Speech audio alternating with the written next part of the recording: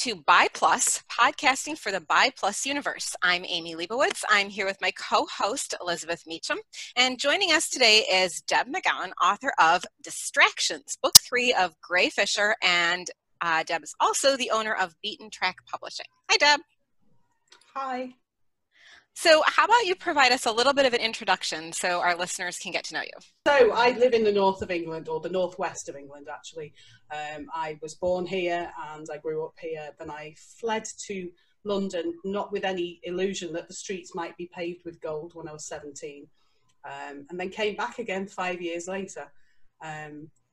Not necessarily disillusioned by London, but it's not a place that I wanted to stay for any length of time. It's really busy and kind of a bit soulless, really. People walk around with their heads down and they don't speak. And when you come from the north, this is utterly bizarre. When you say north, where do you mean? Because that I live 15 miles from Liverpool. Okay. So that's pretty much our closest city. And I was going to say, I think in part that lack of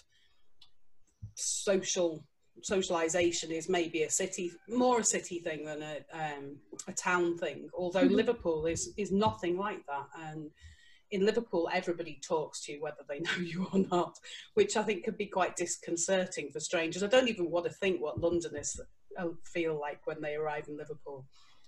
But yeah, it's quite a friendly place around here, and also usually quite cool and pleasant and temperate, and not 3 days of storms forecast and 100% humidity as it is at the moment. Yeah.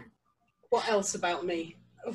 I messed up school, which is relevant to where I am currently in this life. I messed up school, didn't pass my exams, and then went back and messed them all up all over again, and eventually didn't get to university until I was 24. And I studied a social science degree.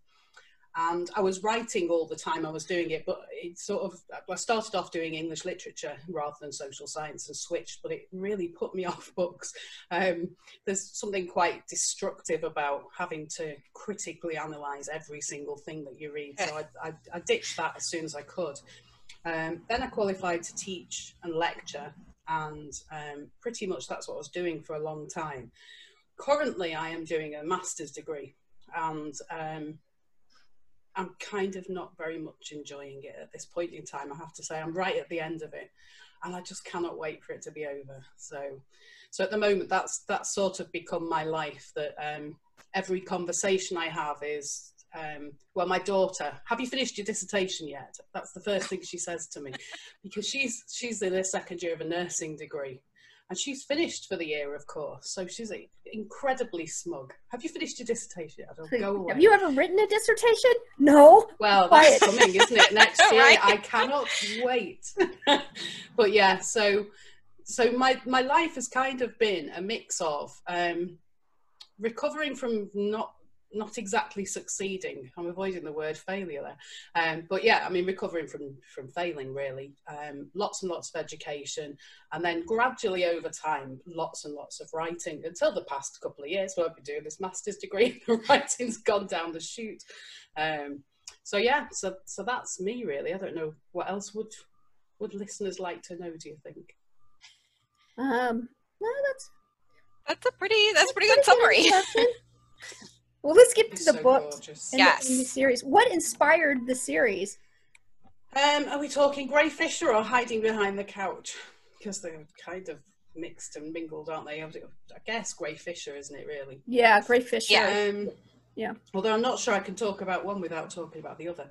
That's okay. The Gray Fisher series, because it's a spin-off of my main series, Hiding Behind the Couch, but Gray Fisher is very much a side character that appears in season 4, I think, of Hiding Behind the Couch, and he lingers around for a couple of seasons and kind of wasn't meant to be anything more than a police officer in a car that passed by a park, but somehow completely plunked himself in the story and became way, way more than that. And so when I reached the end of his story arc within Hiding Behind the Couch, I could have left it where it was, but I thought, you know what, I quite fancy writing a story for him. And at the same time, I've got this other character, Rob Simpson Stone, who was mentioned in the very first Hiding Behind the Couch book, and then disappeared for a while. And he literally was just mentioned on a page. Came back in season 3, and again became much more than I expected. He was supposed to be just a background character, and seeing as they both end up living in London, I thought, well, I'll write something that involves the two of them. So that's what I did. And then I had to put an end on it somewhere, and so trilogy seemed like a plan. It was a lot more nuts and boltsy, I think, in the way I was thinking about it, than I have done with other series, where I had a definite, I am going to write a trilogy. This will have 3 stories and I will not write any more. And so it started out as this guy passing the park in his car and blew up into a trilogy. So a guy passing the park in his car, and somebody literally mentioned once on a page, and all of a sudden they just took over those pesky characters. I kind of like that device, actually. It sounds pretty cool. Yeah, it's I mean, it's one of those things, isn't it? When I'm a pantser, so when I'm writing, sometimes I do find myself just typing away, and suddenly I take my hands off the keyboard and go, oh, I didn't see that coming. And I know it is from my unconscious, and so clearly I had some idea that it was coming, but until it's actually consciously presented to you by your work. So yeah, so it was one of those things where when I was writing Gray Fisher initially, he was just one of the ordinary-ish police officers. He's an undercover police officer, but his role was just meant to be secondary. And actually, I'm just going to blame Josh and say it's his fault for being so nosy. Josh is kind of the main character in Hiding Behind the Couch, for as much as it has a main character.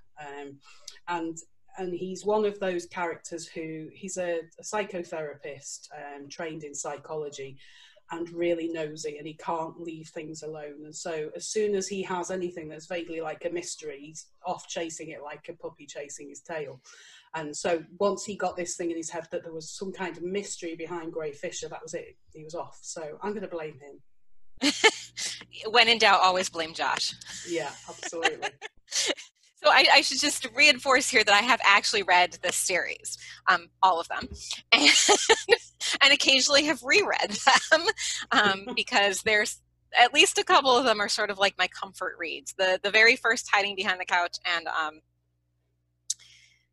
there's a couple others that are just, they're like I just need something familiar, and so it's a rainy day and I have no focus to read something new, and so I'll just pull out something. And I've got a couple of authors in my rotation like that, and I have now this year just added a couple more, so I've got a good stack of books to reread. But anyway, so I have read these, and I can vouch for Josh's nosiness and also being at fault for all of this.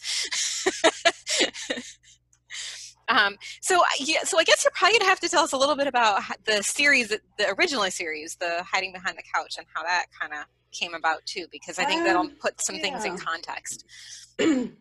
Yeah, well, I always say I wrote my own therapist. I was in a long period of depression when I wrote the first Hiding Behind the Couch book, and it wasn't actually about writing a therapist. I heard about NaNoWriMo and I thought, oh, that sounds like a great idea. It seems like I haven't written anything since my first novel. Maybe this will be the way to get writing again. And not really with any intention that it might improve my mental health, but it kind of did.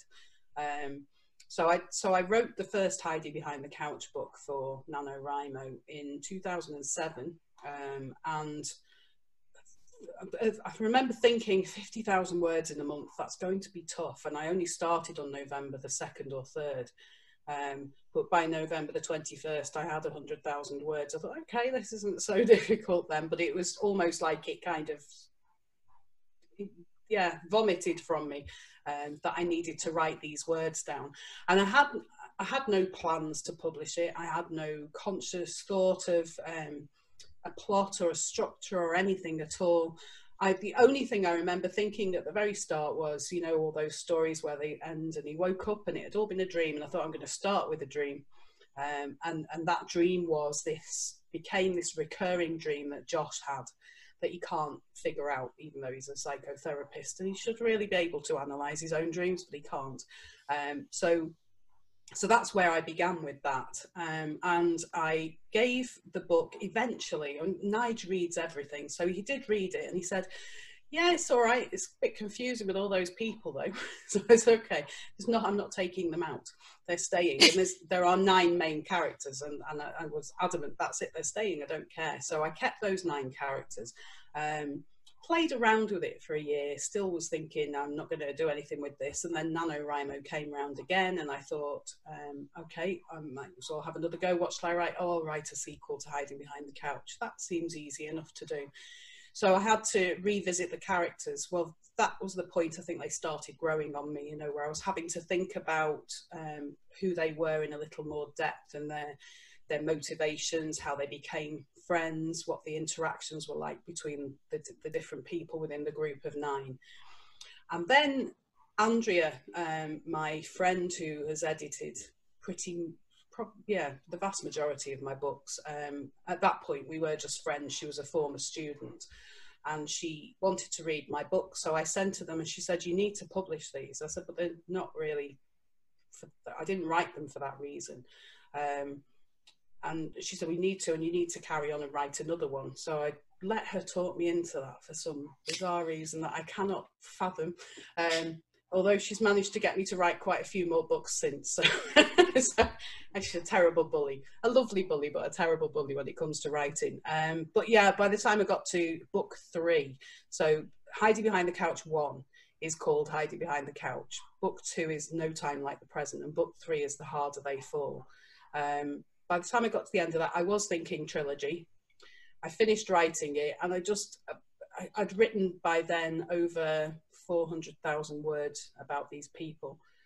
So, you know, there comes a point in time where, how, irrespective of them being fictional, you know them, they're part of your world. And I couldn't let them go. And I just was so miserable. I was like, I can't leave it a trilogy. I love these people too much. So I carried on. And so I'm at, I think, 2 million words worth of books now. So 7 seasons plus, I don't know, 6 standalone novels. And then the Grey Fisher trilogies and seasonal novellas. And yeah. And I haven't written anything on the main seasons for a while, but I'm not planning to stop until I run out of things to say about them. Well, it just keeps expanding too. Like there's Grey Fisher, and then you had the oh my gosh, my mind is going blank, but the one that's about Chrissy. Yeah, Gotham Christmas Past. Yes, thank you. I'm so sorry. That's all right. Just I had a brain fart there, but yeah. So that and so now we're seeing, you know, the younger generation, and I just, and of course, you know, I think I'm roughly the same age as most of the characters, so it's kind of nice because I feel like we're at the same life stage a little bit. So that's been fun, and yeah, it's like you know, you're tuning in. Okay, when is the next season of my favorite Netflix show? Only it's in book form. Yeah. And I promise, I promise I'm not just sucking up. I actually really do feel this way. Like every time I read a book, I go, all right, I'm so ready for this. I think oftentimes writers get more tired of the characters than the readers do. You know? Yeah. And you just kind of want to do something else, but the readers are still digging it. So, hey, as long as you want to do it, you know? Yeah. And I think I know I've read a few times recently about the way that when authors write series, they're kind of writing their own fan fiction. In fact, I think Amy might have been you who said it, and I think I do agree with that up to a point, that there is an element of it where you think, okay, well, in that story, I really would have liked if the characters did such and such. Oh, guess what? I'm the author. I can do that. In the next book, they can do that. Yeah. So there is, I do think there is an element of that, but also because I'm more interested in character study than I am in the plot and excitement. And what I do try with the series to, in each installment, have some kind of overarching plot that maybe has a bit of suspense in places and a bit of intrigue and a bit of heartache and whatever. But ultimately, I'm interested in how those characters think and feel and behave and interact with each other, their thoughts and feelings and beliefs. And that's the thing that's always interested me, the human psyche. And so a lot of it is just really exploring that. Hopefully not in too much of a stream of consciousness way. I hope it's more interactive than that. So there's, there's a range of genders and sexualities in the story, and how do those fit together, and what do you hope your readers take away from that experience? Okay, so specifically in relation to distractions, I suppose in Grey Fisher generally, again, I mean, in part, there wasn't a kind of conscious decision of I'm going to write characters of these specific genders or sexualities. I just write them and they end up being that. I do consciously push sometimes that I will say, particularly with bisexual characters, that I'm going to make it very clear this character is bisexual, and I'm going to really, I have to think hard about how I set up those relationships, because of, in part, the majority of bisexual characters being portrayed as monosexual. So, it's finding a way to, that's not really obvious, but is obvious, to say this character does have relationships with different genders of people. So in that sense, when I wrote Will, I did know he would be bisexual, which is wholly a spoiler for book one now, isn't it? But I know coming out shouldn't be a spoiler, but anyway, I'll shut up. I won't say anything. I'll be quiet. It's a brilliant coming out scene too. Thank you. So with Will, I did want to make it clear that he was bisexual. He had relationships with other genders than men, because there is a tendency for men in relationships with men to be read as gay. And particularly even in a lot of the gay romances where they say that the characters are a gay man and a bi man, the bi man tends to be almost as if his relationships with not men are way in the past and they're no longer part of who he is now. So as far as Will was concerned, that was something I wanted to make clear, that he had those relationships. They are still valid, they are still important to him, and they do play a big part in who he is now, including his insecurities. So that was Will. And then the other character is a gender fluid character who, how much is it? I suppose it's not spoiling by the time I get to distractions. Do we say a pause and fast forward the podcast by 5 minutes if you haven't read any of Grey Fisher? Then you won't get the spoilers. Because so yes, in distractions, spoiler is that there is a character, Aaron Naomi, or Ari as they also prefer to be called, who is gender fluid, who at times identifies as male, at other times identifies as female, and predominantly in distractions identifies as non-binary. And with that character, I didn't push which gender they were. There were times in the story where there were things happening in their lives because of the kind of person that they are, that it was better for one aspect of their person to be dominant at that point in time. So those were the only times, but I kind of did that unconsciously, allowing it to direct itself, really. I think with Aaron Naomi, what I was hoping was people would just acknowledge that non-binary is a thing, people. People can actually be non-binary.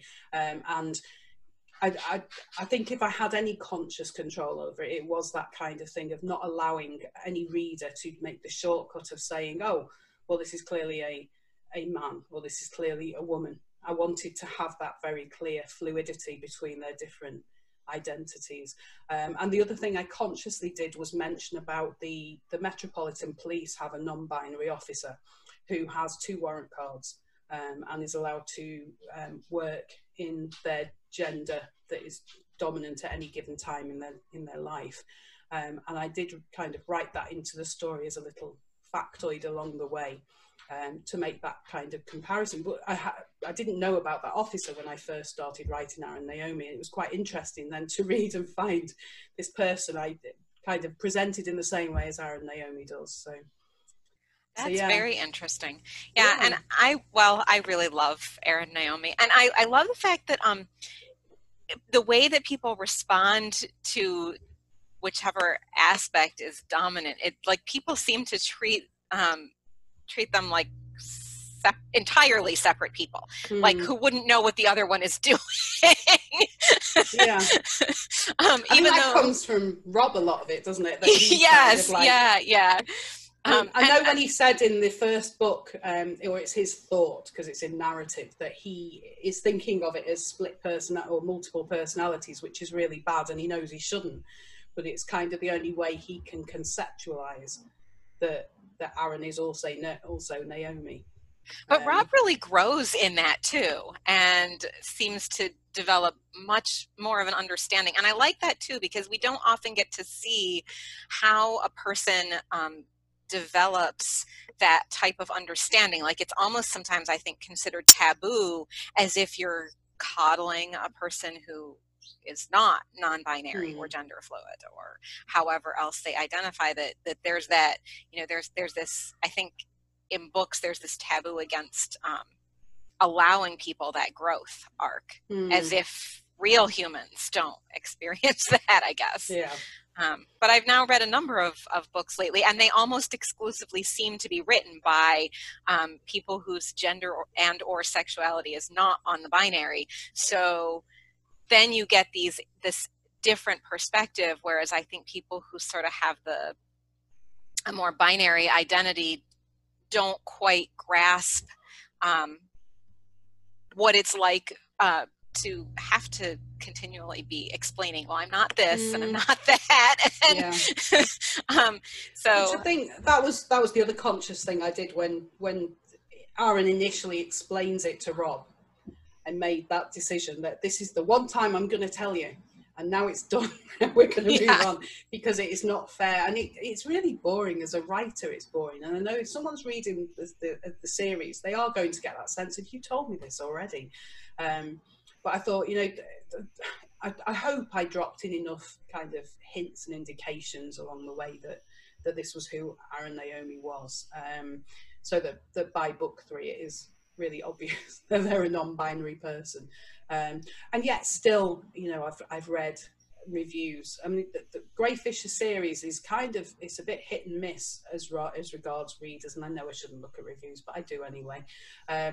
But there are, because it's my own fault for writing some romances that then attracted readers of those. And because, I listened to a podcast with Josh Lanyon a few weeks ago, and she was saying that one of the curses for a writer is that you start writing in a genre, and that's it then. Readers expect a particular thing of you. And if you don't deliver that, they come after you, because you really let them down. And I can understand that up to a point as a reader, that when you're reading a book and you think, well, I didn't expect this of you. How could you do this to me?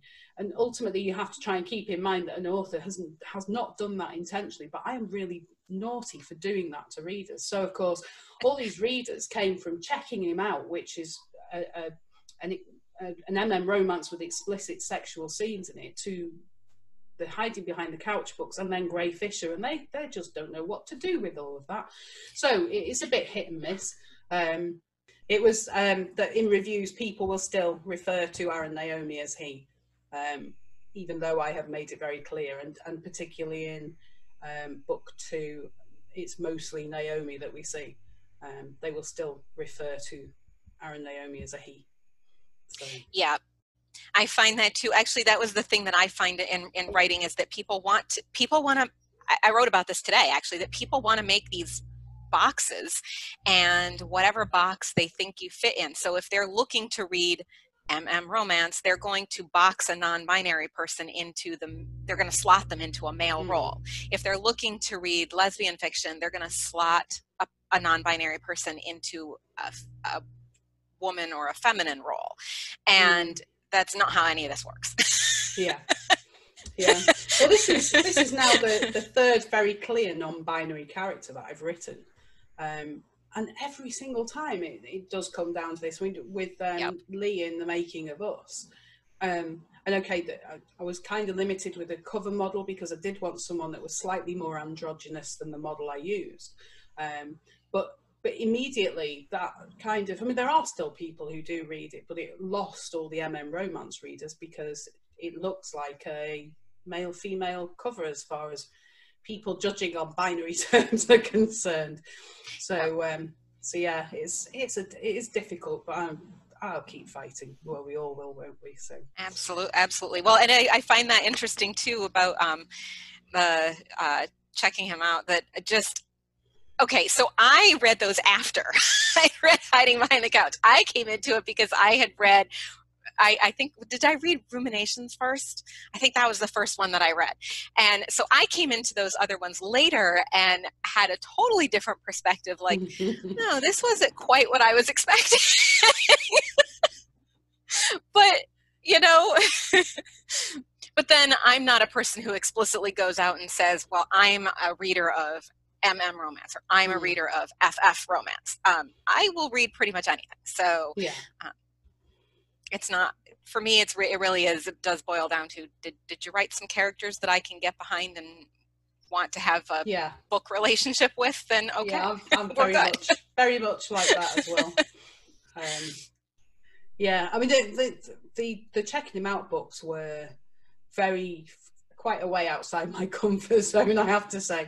And I remember when I wrote the first one, I was kind of typing with my eyes closed because the sex scenes were just like, oh, never written anything like this before. And my sister read it and she went, I didn't know you knew about things like that. Which was really funny. But yeah, I mean, some of the, I won't use the terms, but you know, some of the very sexually explicit language related to sex acts. And she's just like, she's doing it a bit like, who is it who does the reading of 50 Shades of Grey? And that was kind of like my sister was doing with checking him out. But it was, by the time I got to book 3, I was so bored with sex. I was just like, I don't want to write or read any more sex ever again. I feel that so much. It's there's only so many ways. And by the time you've edited a certain number of books with sex scenes and written a certain number of sex scenes, there's pretty much you've done every way possible. And it was really boring. So now I'm kind of still in this impasse where I did promise that I would write one final checking him out book, and it's not happened. And I'm like, I may never write a sex scene again, which could be interesting for writing a Sol and Adam book without sex. But yeah, there's a way to disappoint the readers. Thank goodness. What would they do? I don't know. Just have to talk to each other. That is almost literally all they do. So yeah. And cry. I think that's one of the few books where I do cry quite a lot. Yes, that's not a bad thing, actually. I feel like we don't get enough books where men are emotional in very real ways. Not okay. The two of them can be a little over dramatic, but that's sort of part and parcel of the. I mean, it's a little bit of the fun and the charm of the series. So let's get on to talking about Will and his animal rights activism, because this was a big part of the series, and there's a lot going on with that. And I think it's not really, because it's not the main thrust of the series. It's not really the plot of the suspenseful story, but it's just always under there. So tell us a little bit about that. What do you want readers to know, or what do you want us to understand about Will, or about the care that he does for these, it's mostly the dogs, but I think he's got other animals too, right? If I'm remembering. Yeah. Parakeet. Yeah. Guinea pigs, chickens. I was going to kill the chickens, but I didn't. I couldn't. So the chickens live. Right, so, I mean, I suppose I've got to give a bit of background that I was involved in entirely legal animal rights activism in the 80s. I actually wasn't massively involved in it. I was kind of on the fringes of a group that was quite a radical group, and what would be referred to as the Animal Liberation Front, even though there isn't really a thing. There's no unified organisation, but these were people who were very active, very radical, and they it's really hard to explain to people who are outside of that. I suppose if you're heavily involved in a particular political cause, then you will get that same kind of sense of it is everything in your life. It underpins every aspect of your life. So to the point where you don't have a kind of normal day-to-day existence because you have a house full of rescued animals who are in various states of poor health because they've come from laboratories or neglectful homes, or they're incredibly old and nobody else will have them. And so you're kind of a carer for those animals, but there's also then the action side, the direct action, where you have to drop everything to go and rescue an animal from somewhere. And then the more aggressive direct action, which I probably am best not explaining. And alongside that then is the much more organised activism, things like the sabotaging fox hunts, and then raising money to care for all these animals. So it is your life, it's your career and your existence, that once you're involved in that kind of level of activism, it takes over. And so even though I was only on the fringes of that to some extent did kind of become the way I lived towards the end of living in London. When I moved back up here, I moved with 2 dogs, both rescued. One of them I'd lost a house over because he was a big German Shepherd and a bit feisty, and the other was epileptic. And so by that point, I was so used to being governed by animals. I really don't know why I complain now that the cat comes and gets in my way, because that's been my life for 35 years. But yeah, I in a way I wanted to reflect. I partly wanted to honour, I suppose, the people that I knew in London who gave so much. It was their life, and I admire how amazing they were, how hard they worked, how dedicated they were to animal care and animal rights. And I never reached quite that level of commitment. I do care passionately about animal welfare, and I do everything I can to protect animals.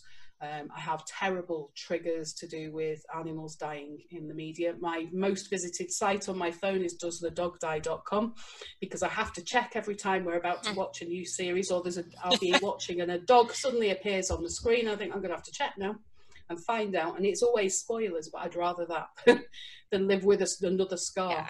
Yeah. So yeah, I think in Will, I wanted to reflect all of that, and I wanted to honour the work of the people that I'd worked with in London.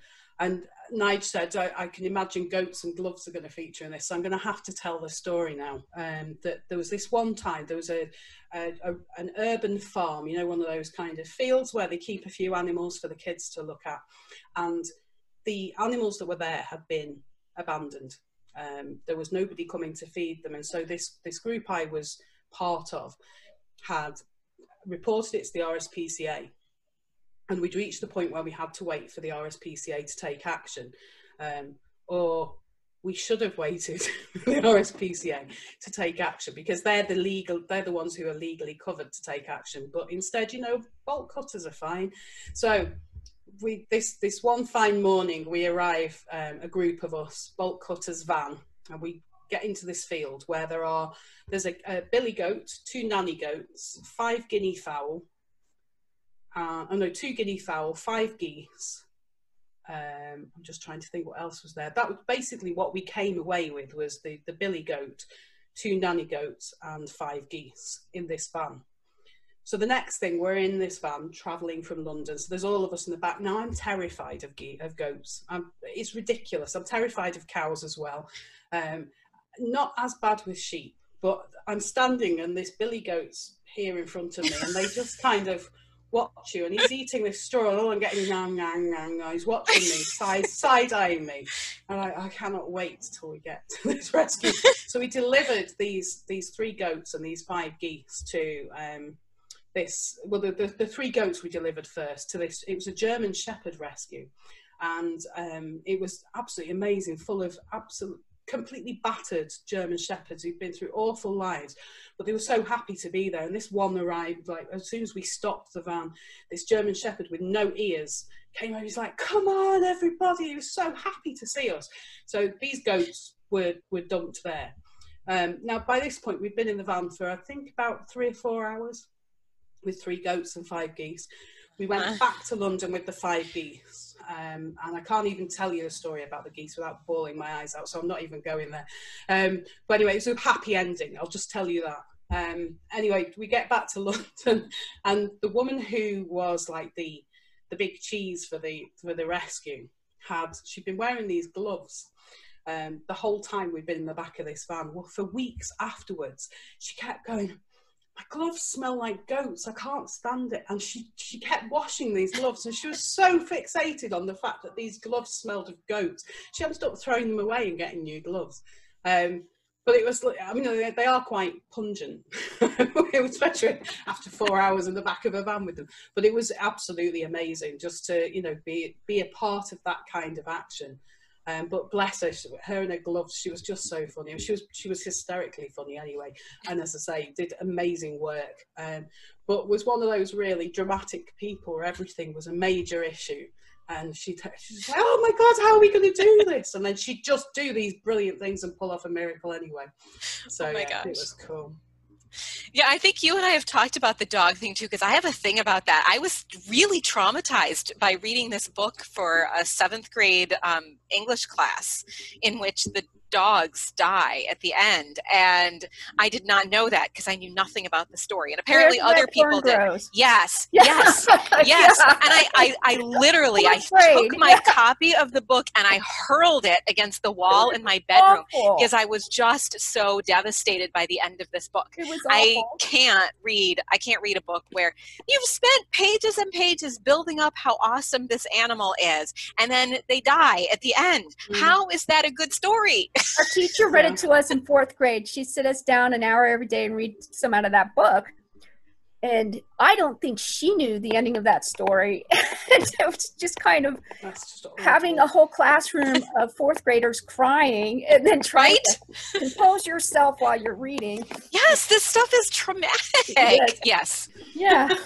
Well, let's move on to about your publishing company. You run a publishing company called Beaten Track. Excuse me. We've interviewed and are about to interview quite a few people from there. Really great work, by the way. What do you see as the primary focus, and what are your goals for the team? Well, the primary focus is still really, as it always has been, that it's always been about publishing books that matter, which is really a completely subjective judgment, and I don't care what anybody tells me about that. And I've had marketing people go, you know what, that's a really niche market, and your point is what? Because nobody else is writing books for, well, I mean, the LGBTQ fiction, for instance, that there is an abundance of LGBTQ fiction. So what have we got? We've got romance, we've got FF romance, neither of which really, in general, fit as LGBTQ fiction. And then suddenly, the big publishers have realised that there's money to be had here, so they're creating stuff, but those books are mostly not written either by LGBTQ authors or by authors that have some kind of empathy, proper empathy, as opposed to I'm going to make a load of money out of writing this story. So it's always been about that, and it's not just LGBTQ either. It's always been about telling stories that are important. But the other side of it was always that I wanted to support authors in getting their work out there, because I'm reading a series at the moment that's been self-published, and I really like the stories, I really like the characters, but the author can't afford an editor, and so there are these odd redundancies all the way through. Book 3 just like that stopped at the end. It was like I turned the page, it said acknowledgements, and I thought, oh, well, where's the conclusion? It's just gone.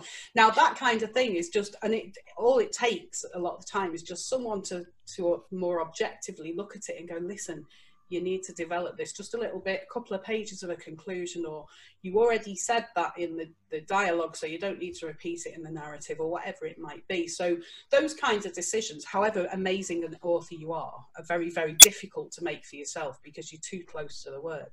So a big part of what I do is still about that. It's still about just providing that little bit of a kind of, second set of eyes on people's work, so that it can go out at its very best. That's always been the point of it, not at all about money. But at the same time, particularly this year, the whole coronavirus thing has wrecked beaten track sales. They're pretty much non-existent.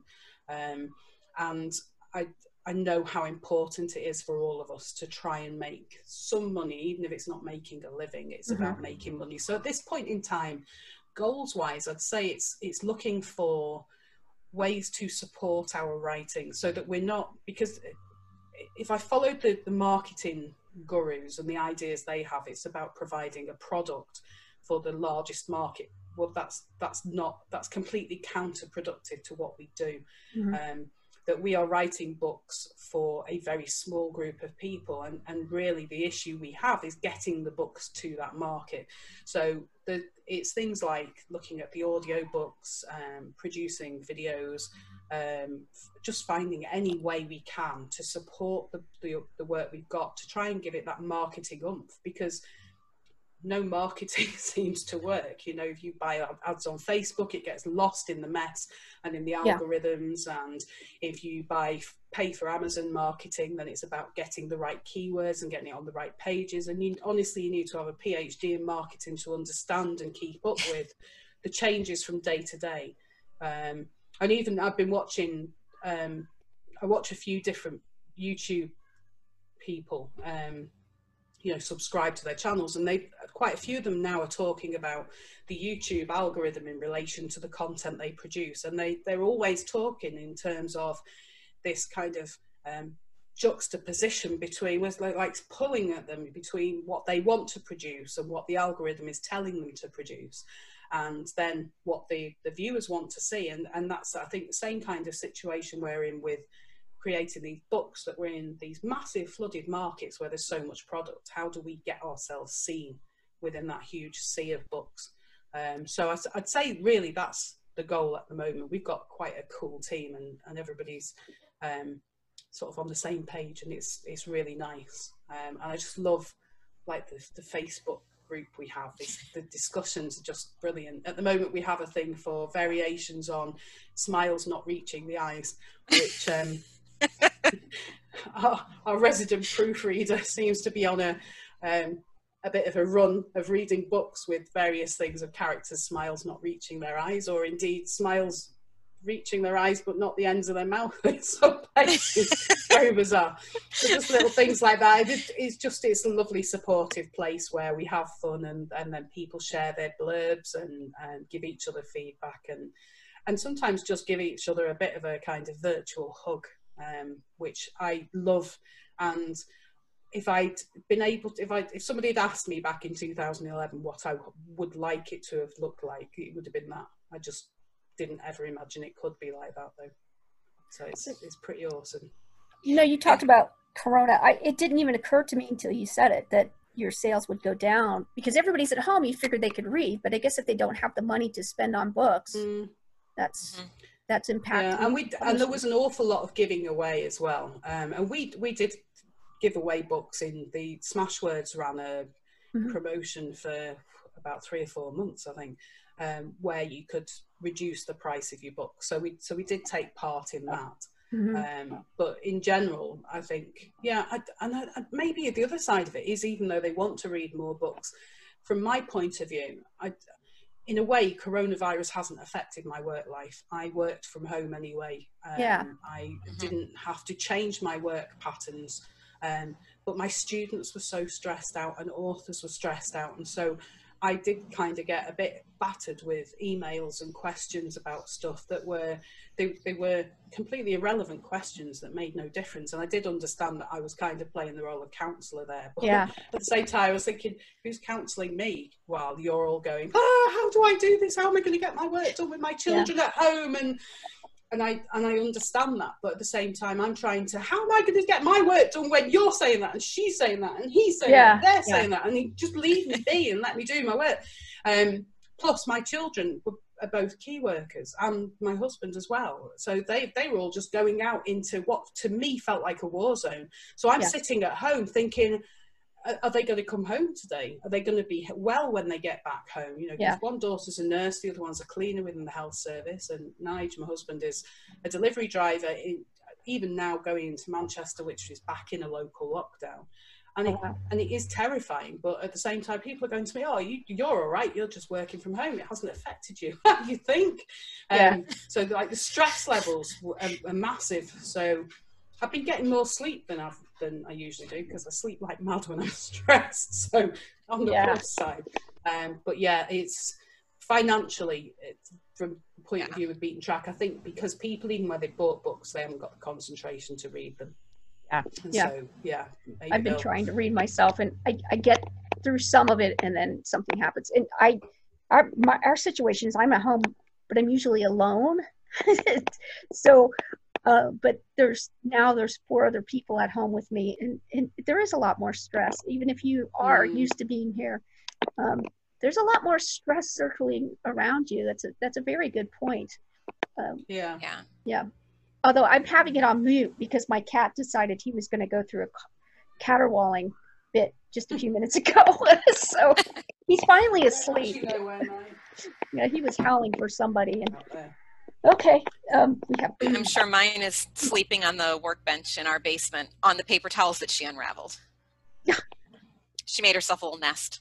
So about your books, about publishing books, though, I've noticed, and I've noticed that you're in the books that we've been reading, that we've been interviewing for, there is an inclusion that I don't see other places with other publishers of non-binary people that maybe wouldn't have been there even 5 years ago, and that still isn't in a lot of other places, most other places. That's been, in some respects, it's a bit of a fight, because especially with the singular they. I don't understand why people get in such a pickle over. It's not hard. It's really not. We've been using that in academic writing forever anyway. Yeah. Just shut up and move on. For me, speaking it is hard because my brain is flying on automatic, and you just mess up. Absolutely. I don't find a problem with reading it or writing it because you can go over your work and look at it. It's not automatic. That's the tricky thing, isn't it? When you've known someone by one gender pronoun and you're given another one that, I'm absolutely not talking about that. And I make those mistakes too. Oh, yeah. Some people just taking exception to it and say, well, they is grammatically incorrect. Well, that's bollocks anyway. Just because that's totally different to making a mistake. But because I get the other side of this where I am non-binary, but I don't actually care particularly about pronouns anyway for me, but she is fine. That's what I was assigned at birth, and I'm okay with that. But then you get these smart asses who go, well, shouldn't you be a they? So on the one hand, people want us to not use singular they until it suits their purpose to get after us if we're not using it. See, I think we're going to end up with the same kind of thing of the kind of questions that they ask that go with bisexuality. Well, what are you really? What are you really? Well, I'm just trying to think. Isn't it just that you're confused, that you're still trying to make up your mind? Yeah. That you'll get that sort of same thing of, or do you have threesomes? That it will be the same thing. Well, then surely as a non-binary person, you should be a they, or you should keep your own gates closed. Don't worry about mine. I'm quite well. Yeah, exactly. On my fence, in fact, I don't even have gates, so you can't keep them. But yeah, it's bizarre, really bizarre. But I find I'm becoming increasingly militant and having to speak out more and more. But then, fantastic things like I was doing my master's stuff the other week, and I came to this block in the module material. In the Open University, they give you access to all your module materials are online for the masters, and each week you cover a different topic. Well, I was way behind, like 6 weeks behind, and then I just went, I'm going to eat it all in 1 week. So I did, and just gorged myself on academia. Anyway, I got to this 1 week, and it was about public engagement and research, and the author of the week's materials, I can't think what their name is. They have both a typically female and typically male first name, and they are They started the Bi Network in the UK. Well, I went proper fangirl when I got to this week in the module. I was like, it's a bisexual, non-binary person. Because there's hardly any that, or certainly not, that are outspoken, but they made it really clear from the very first page of their information that I am this person and I am these. This is my identity. Oh my gosh. So that was pretty cool.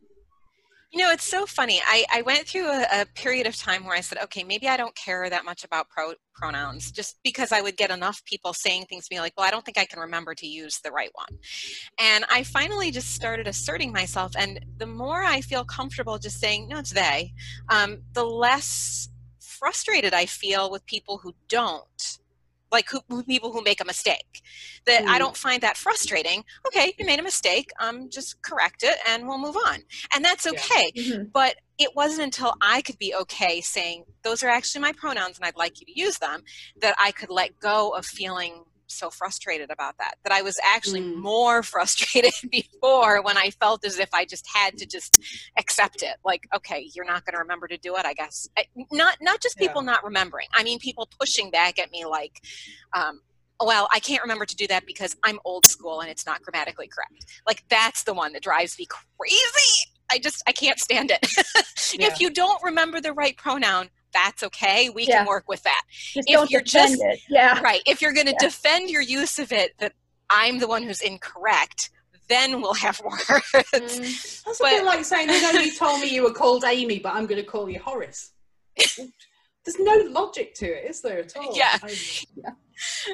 Oh, where were we? We were just about to get to that last question. So now we're back on track a little bit. Yes. Do you have any upcoming projects? And tell us where we can find you. Okay. Well, I'm currently writing Seen But Not Heard, which is the follow-on to Goth of Christmas Past. And apparently I discovered when I was looking through my folders the other day, I also came up for a name for the sub-series that those books are within Hiding Behind the Couch, which is Front of House. Who knew? So today, rather than writing this morning, which I should have been doing, I was playing around with those manga-style characters. Because, of course, see, here's the thing. I've got these 8 characters that are within the novel. And I've got the original Chrissy and Jay that Emma Pickering, brilliant artist, put together for me last year. But I thought, well, I've got these other anime, manga, whatever, somewhere between the two, really, caricatures. So I will create the characters out of those, except, of course, there are no black manga characters or Turkish-looking manga characters. They're all pretty much white. So this morning I made a Watto, and I was having to find him an afro, and I did try to find him a really good cap, really cool cap, but I just couldn't do that, so he's just going to have to put up with an afro. And Ev, who is Turkish, so it's just a case of kind of putting some makeup on them and a bit of purple in their hair and whatever. It's great fun making. It was a bit like playing dollies, really. I was turning manga characters into my characters, but yeah. So that's what I'm currently working on. When I stop playing around with covers, and this is my levels of procrastination thing. That if I've got study typed work to do, then I want to write, and if I've got writing work to do, then I want to design a cover, and if there's editing to do, I'll pick that bizarrely over everything else. I don't really know how that works, but anyway. But yes, so Seen But Not Heard. Not sure how long it will take me to write, but it's kind of where the first one, where Goth of Christmas Past, focused in on Chrissy and Jay for the most part. This one will be more Amy and Hayden, who are like their kind of right-hand people in their jobs, because there's quite a significant aspect of this is about them being young professional people. So their work lives are quite important. And where can you buy my work? Well, you could go to Beaten Track Publishing / Debbie McGowan, or look me up on Amazon, or I've got a website, debbiemcgowan.co.uk. And I've also got hidingbehindthecouch.com if you wanted to go and fall into the deep well of hiding behind the couch and never emerge again. So yeah. And we'll make sure that all those links are available with the podcast. Anything else we missed out that you might want to discuss? I don't think so. I could have mentioned that Ev is a non-binary character as well, couldn't I? In Seen But Not Heard. I didn't mention that there is a non-binary character in there as well. So yeah.